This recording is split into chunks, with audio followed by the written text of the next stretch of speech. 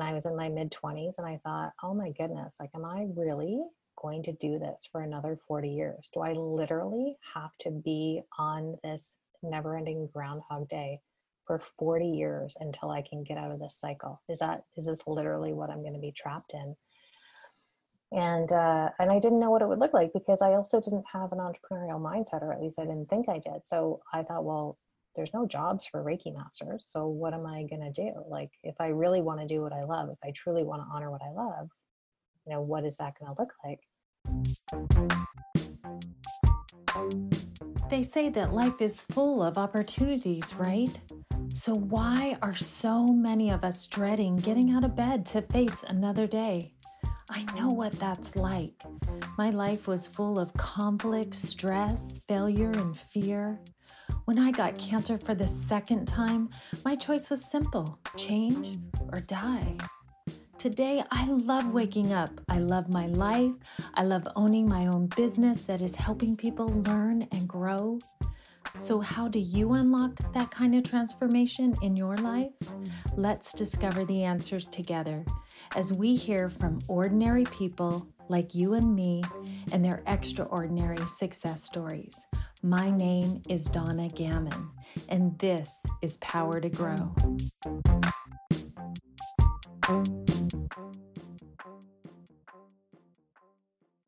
Welcome, everyone. I am so happy to share with you this special guest that we have today. I have Jennifer Longmore with me today. Jennifer is a leading authority on soul purpose, and she is an elite business coach and enlightened entrepreneur. She is a very sought after media personality, 3-time best-selling author. So you are an author, yay. And she has been in the field for 15 years, and she has served her clients in permanently shifting their limiting beliefs and their patterns that have prevented them from being who they really are, so that they can live their best life, their abundant life that they desired. So Jennifer, thank you for being here today, and welcome to our show. Can you share with me, Jennifer, a little bit more about your journey? Now, you didn't start where you're at today. You didn't work with 30,000 people right off the bat. You had a journey that you went through. Can you take us through your journey and tell us a little bit more about that? I would love to. And thank you for inviting me onto your show. I'm actually really excited to do this. I love when the universe brings us together in these kind of ways, because, you can kind of feel the magic brewing in the air, but it won't be till the end of our discussion that we'll realize, oh, this is why, why we were guided to come together. So when I grew up, when I was a baby, actually, I used to see orbs in my crib. And I can remember that. And I think a lot of us can remember these moments, but who are you going to tell that to, right? And have people not think that you're crazy. Right. Fortunately, I grew up in a home where that was encouraged and it was just normal. But most people I coach now just wouldn't have been able to talk about that. I was very telekinetic as a child. I had, my stuffed animals would kind of fly around the room. I'd have pennies fly around the room. I don't know that that was actually happening, or if I was just entering into parallel realities or something, but I had a lot of imaginary friends. And my parents were already very awake, and my maternal grandfather used to solve crimes with the police as a psychic medium.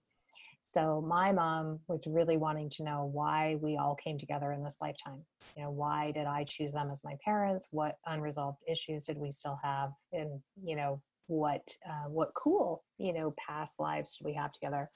So we started going to this group called the Evergreens. Now, I don't even know if they're still around. I'm trying to get my mom actually to pull any audios from that time, because I know for sure they would have spoken of this time, and I'm really curious to see what they would have said about the Great Awakening.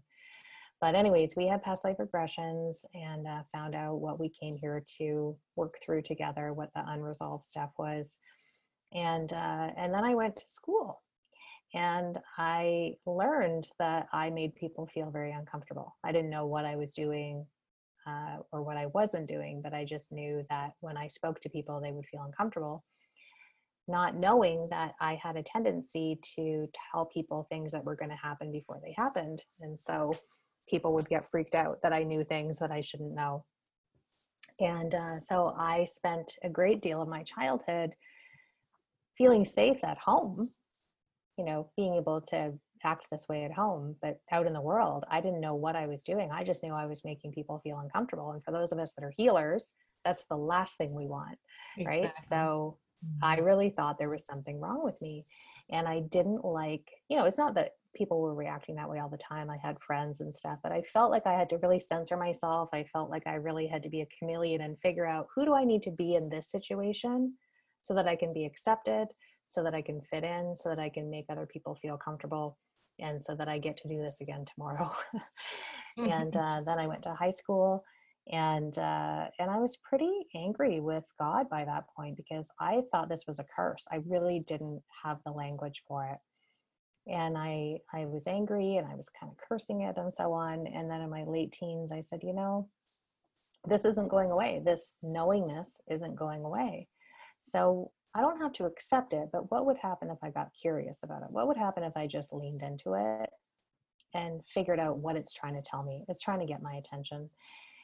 And so I started getting into crystals and astrology and numerology, and felt like and I was going to these psychic shows, right, which we've probably all been to. And there always is interesting energy there, but at least I felt like there's my people. There are people that are like me. They speak my language. Oh my goodness, right? I really didn't know. And so I went off to university. I had a car accident, and it was a pretty significant car accident. It was a great experience, right? It really opened me up. It opened up a lot of portals for me, including being introduced to Reiki, which was a huge gift, because Reiki finally gave me the language for the other things I was experiencing. So it helped me bridge the worlds between being intuitive and having this energetic, reserve, so to speak. And my Reiki master said to me, I think you're meant to take a level 1 class. This was when I was just getting worked on, and I instantly resisted it, because I thought it was going to be like a class at university. I was already overwhelmed. I'd already been writing a gazillion papers. Like, the last thing I wanted was another class. That was why I got into the car accident, because I was too busy with schoolwork. But something kept saying go. So I went, and within 15 minutes, when we have frogs jump out of our mouth, right? We're saying things and we kind of catch it after it's jumped out. Like, did that just come out of my mouth? So I said, oh, I'm going to become a Reiki master. I didn't even know what Reiki was still. I mean, I did, but I didn't know what it meant to learn it and to then teach it. But here I was saying I was going to be a Reiki master. So I did. And then I finished university, and off I went to work for a joint task force investigating crimes against children. And I did that for many, many years. Well, that's a very rewarding job. And I learned a lot about human behavior, addiction, cycles of violence, really anything you can imagine.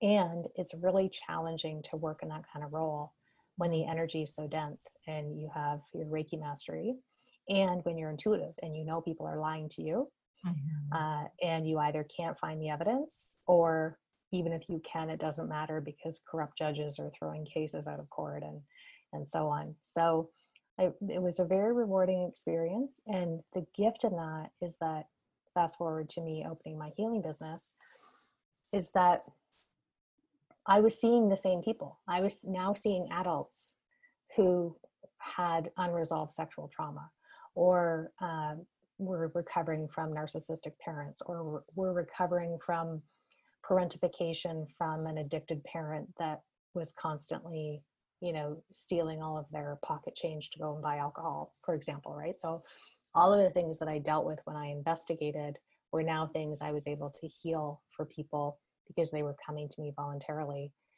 And so it was very cool that I had that life experience to really know what I was talking about and know how to help people, when I first started my healing business. Now, did you get into that because you said your dad actually did something very similar to that, right? Wasn't he helping also? My maternal grandfather. Yeah. So my maternal grandfather thought it would be really fun to send me all of the Jane Roberts books when I was 7. Now, if you've ever read any of those, they're really intense. And even now, reading them as an adult, I get cross-eyed. It's kind of like an Eckhart Tolle book or Seed of Mhm. the Soul or something, where you have to read a paragraph and let it marinate, Mhm. and Let then it the sink next day, in. they're deep things. And so he was sending me these books when I was 7, and he just thought it was great that he had a granddaughter that could, have conversations with him. So I was almost like his little toy, which I didn't necessarily appreciate, right? He'd like to test me, and I kind of knew he was, but I didn't really have words for it. And so he was an interesting character, and he did a lot of channeled messages. He solved some crimes for sure when he worked kind of pro bono, I guess you could say, with the police. But he also had a lot of interference in the military. As we know, the military is very good in many countries of implanting their folks with things that tamper with their language of light. And so he also had some interference with his intuition. He would claim to get numbers for betting on horses, and he was always losing all his money on the horses, even though his guides were telling him to bet on these horses. I think it was interference. But there were many other things that he would get right. And additionally, he's not here anymore, but based on what's going on in the world right now, I would love to interview him about the things that, the disclosures that they were asked to keep secret, and what really happened in World War II, things like that, right? The things that are Mm, coming to light now. yeah. So that's probably a conversation for another time. Yeah, yeah, but that's, it's so true. There's so many of those things, those hidden things that maybe aren't ever shared that you do wish you could go back and just ask, Mm-hmm. So I totally agree with that. So as you've been through this journey and now you're a Reiki master, you've been Mm-hmm. helping solve these crimes, do these things. Where did you go from there? Because you said you ended up, Mm-hmm. you were kind of done with that and you went on in life. So where did you go Yeah. from there? So when I was still in forensics, and I'm sure a lot of people listening can relate, I had really bad adrenal fatigue, and I had what I call Monday morning dread because I was so burnt out. And because it was a never-ending battle, right? The agencies are actually the issues, because they claim that they want their clients to change. They claim that they're change agents, but they actually are very slow at creating change. And there's a lot of red tape, and it starts to the clients were fine, even though it was intense and some of them can be really violent. It was really more the government that was a pain in the butt. Anyways, I had this moment where I was a public servant. I was making just enough money to get by, or not quite enough money to get by. And I was in my mid 20s, and I thought, oh my goodness, like, am I really going to do this for another 40 years? Do I literally have to be on this never ending Groundhog Day for 40 years until I can get out of this cycle? Is this literally what I'm going to be trapped in? And I didn't know what it would look like, because I also didn't have an entrepreneurial mindset, or at least I didn't think I did. So I thought, well, there's no jobs for Reiki masters. So what am I going to do? Like, if I really want to do what I love, if I truly want to honor what I love, what is that going to look like? But I knew that me living just above the line or just below the line was not going to be sustainable. That was not a life that was exciting. And it wasn't even that it was about the money. It was about feeling trapped and not having a lot of breathing room and feeling like a slave to debt, basically.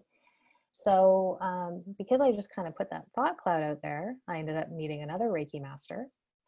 And then she was connected with other Reiki masters. And some of these Reiki masters actually had businesses, and they were making a living. Looking back, they weren't making the greatest living, but it didn't matter. I got to finally see a model of what was possible that I didn't even know. It wasn't even on my radar. So I left that agency. I went to work in corporate for 2 years and did sexual harassment investigations, fraud investigations, and so on. What that gave me was the true gift to work 9 to 5. I truly could leave at 5 o'clock. I wasn't working until 11 or 12 at night and getting up again at 6 a.m. and, working on the weekends and stuff. So I could keep plans. I could finally restore my adrenals. But I could also go to networking events and speak with these aliens, right? These entrepreneurs who were speaking a language that I didn't understand. But I Mhm. wanted to surround myself with them to see if I could be like one of them. Like, these people are really different. They have different schedules. They talk about different things. Like, what is this, right? And Very I intriguing. realized, oh, I'm actually kind of like them. So it was a great bridge for me to still get paid well, to heal my adrenals, to really figure out what I wanted to do. But then, as we all know, for those of us that start a business, there's still that leap we have to take. And I kept waiting for someone to push me off the cliff, right? I just felt like that would be easier instead of me taking the leap and trusting the net would catch me. Mhm. And it became more and more painful, not unlike being trapped in that forensic job that I told you about, to keep waiting for one day, someday, like like we tend to do, right? There was never going to be a perfect time. There's definitely times that are not good to start a business, but there was not going to be a better time. So I took the leap, and sure enough, I I took off right away, and I had a dream about the Akashic Records, and I had this recurring dream with this beautiful book with gold on the edges and Sanskrit. I knew it was Sanskrit. I didn't know why I knew it was Sanskrit. I just knew it was Sanskrit. And this dream every night, all night long, literally all night, would flip pages so quickly. And I'd have this anxiety, almost like, I need to read from this book. There's important messages in there. Why can't I read? The page, stop making the pages go so quickly, and it wouldn't stop. So finally, after 2 weeks, I had this epiphany. I said to my guides, guys, like, you clearly have a message for me. I'm not sleeping. Please, when I fall asleep tonight, let me know what you're showing me. Let me clearly understand it. Let me remember it when I wake up. And please, for the love of all things holy, just let me sleep. And so in the middle of the night, I heard, these are the Akashic Records. You must learn them so you can teach them. And although that's a very profound message, I was just like, thank God, now I can go to sleep. Yeah. And sure enough, I remembered when I woke up, and I got a phone call about half an hour later. And it was this guy saying, I'd like to book an Akashic record reading. And I'm like, what is happening? This is crazy. What? And he said, yeah, I got your name from this person who happened to be a friend of mine who owned a crystal store. Now, she didn't know I had this dream. She didn't know why that frog jumped out of her mouth either. But this guy called the store and said, do you have an Akashic record reader there? And she said, no, call Jennifer, not knowing that I could do it, that I had this big, nothing, right? So I hemmed and hawed, and I said, okay, well, obviously the universe is working bigger things. So I'm just going to dedicate the weekend to opening up to the Akashic Records and really just familiarizing myself with the energy. I'll book an appointment with him next week. He became my very first client. And after that, it just kind of became the Snowballed thing. from And there. so, Yeah. Wow. That's awesome. I'm also a Reiki master. And so I actually kind of, listening to your story, I'm like, oh my gosh, I can see that whole transition of, it almost like presents itself, and the same kind of thing. It was like, here's these clients, and it was just being sent to me and brought to me and finding me. And I mean, it was just so crazy. So, the universe does, if that is what you're supposed to be doing, if that is your purpose here, then all of those things kind of flow into place, don't they? And it becomes this mhm. beautiful thing. And I love that you were helping so many people, not, on the forensic side of things, but also, just the personal side. And it sounds like you said 30,000 people you've actually done Mhm. sessions for and Mhm. with. And that's huge. I've done a lot, but I have Mhm. not done that many. Yeah, So, it wouldn't be 30,000 people, but it's definitely well over 30,000. I just stopped oh, counting after a session. while Okay, because, that yeah, that makes sense. I was thinking people, so I yeah, was like, wow, that's a lot of people, because you do yeah, multiples of people. I do several too, of yeah, this, with the same clients and yeah. things like that. So yeah, I've never added it up, but I guess I better think about that. Yeah, it So started in the beginning. I was just serving, and I was being ridiculous with my boundaries because I was just so happy that I was doing this work, and I really felt so privileged that mhm, I was saying yes to everyone. And, when you start working with people locally, those folks have friends and family all over the world. So the majority of my clients ended up being over the phone in a very quick amount of time when I started my business. And so I had people in all different time zones, and I really struggled with saying no to people. So I was booking calls at midnight, and I was booking calls on, like 12, 14-hour days and just ridiculous stuff. Now, I had the energy at that time until I didn't. And then I hit a wall, and I had to pare it back to maybe 8 to 10 readings a day. But yeah, I've been doing readings now for probably about 20 years. I've been in business now for 16 years full time. And then we've served about 100,000 plus people through the business. So in a variety of different ways, right? Whether they took Akashic Record training with me, or whether they took, I don't know, like energy of money classes or business classes, things like that. Mm-hmm. So it's been a pretty wild ride, because I'm sure you can relate too. When you start your business, you're just wanting to help people. It's not like you have this big number in your head typically, right? For most people, you're just like, I'm excited to help people in this way, and that the fact that the universe is giving me divine compensation for this is just a bonus. And then over the years, I started learning that I was always investing in myself and my skills, but I was never investing in a business coach. It didn't occur to me. I really didn't even know that was available to me. But when it became available, I was like, oh my goodness, I cannot believe all this time I wasn't investing in something to show me how to, pivot when it was time to pivot. Mm-hmm. So then, yeah, then I that's started huge. investing in that as well. Mm-hmm. Yeah. So now so obviously you had a coach, or maybe even several coaches, because I have as well, and I am a coach, but I also have a coach. So you're an author now. You've wrote a book. You also have these, I'm guessing, programs that you offer for people as well. These kind of soul. Finding their soul purpose. Is that more of what it is? Tell us a little bit about that, and kind of what people can find from you. So we have a certification program for Akashic Records, and there's various layers of that. So that's kind of the spiritual, like the solely dedicated stuff I have for spiritual growth for the company. And then I do have some certifications on the energy of money, coaching people through all of the upper limit stuff that happens, and really doing a deep dive on some of the more ascension stuff with prosperity codes and things like that. But where my real heart is, and especially now that we're in the Great Awakening, is I love helping conscious entrepreneurs, people that are spreading light. And so many people have felt a deeper call to action that they can't articulate, but maybe some of their stuff is still on the way. And so even before this, I was wanting to help light workers stay out of their own way by helping them have some strategies and so on for growing their business, but also really so much of it, as you know, is energetic and mindset. And so the last probably 10 years or so of the business, I've dedicated more to business coaching. So like hosting masterminds and private containers and so on. So it's been pretty neat.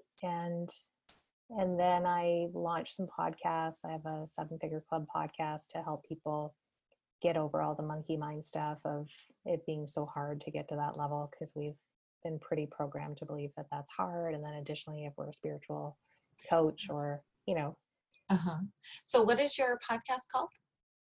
It's called the 7-Figure Club. 7-Figure Club. Okay. It's not, I don't get too woo on that, because I want it to be more focused on that. But we've all been programmed to believe that as spiritual entrepreneurs, we shouldn't be making a certain amount of money, or we've been told we can make that, but that it's going to be really hard to get there.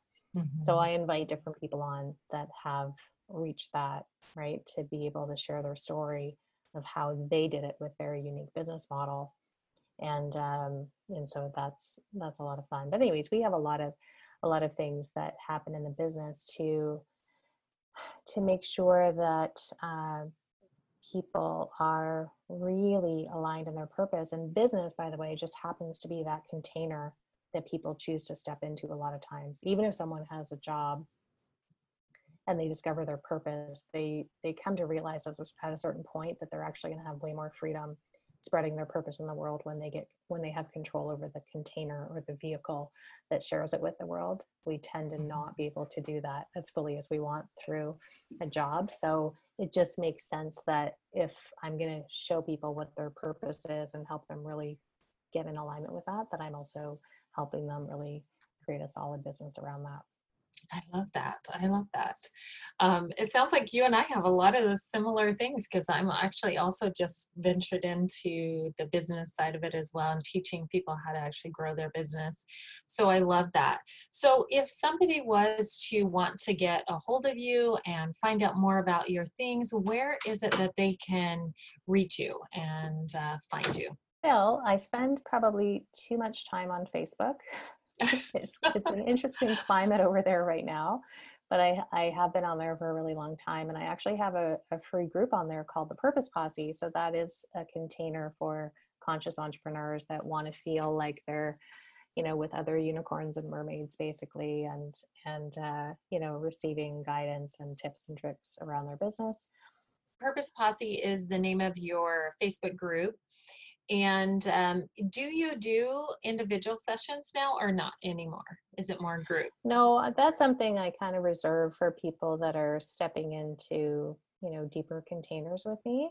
Mm-hmm. But when I'm teaching Akashic Records, I end up kind of reading people because it usually ends up just coming up that way. Mm-hmm. But when people are coaching with me privately, for sure, I just, I'm kind of at a place where, and this is a little business tip, I guess, but I invest a lot in my container, right? Meaning me. I'm always growing and evolving. I invest probably $100,000 a year in my personal growth, my business growth.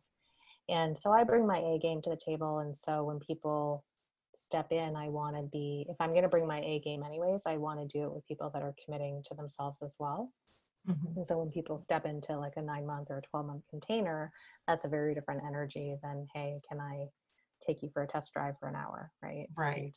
And, Yeah, big difference. I agree. I know that's a little bit direct, but I used to say yes to everyone, and then I realized that in doing readings, there's people that are committed to their growth, and then there's people that kind of want to abdicate their power and have someone else tell them what to do with their lives. And so I like working with people that are already co-creating and already at a certain level of They're moving forward and owning they're their able journey. to progress eventually on their own. Yes, I totally understand what you're saying, and I agree with you.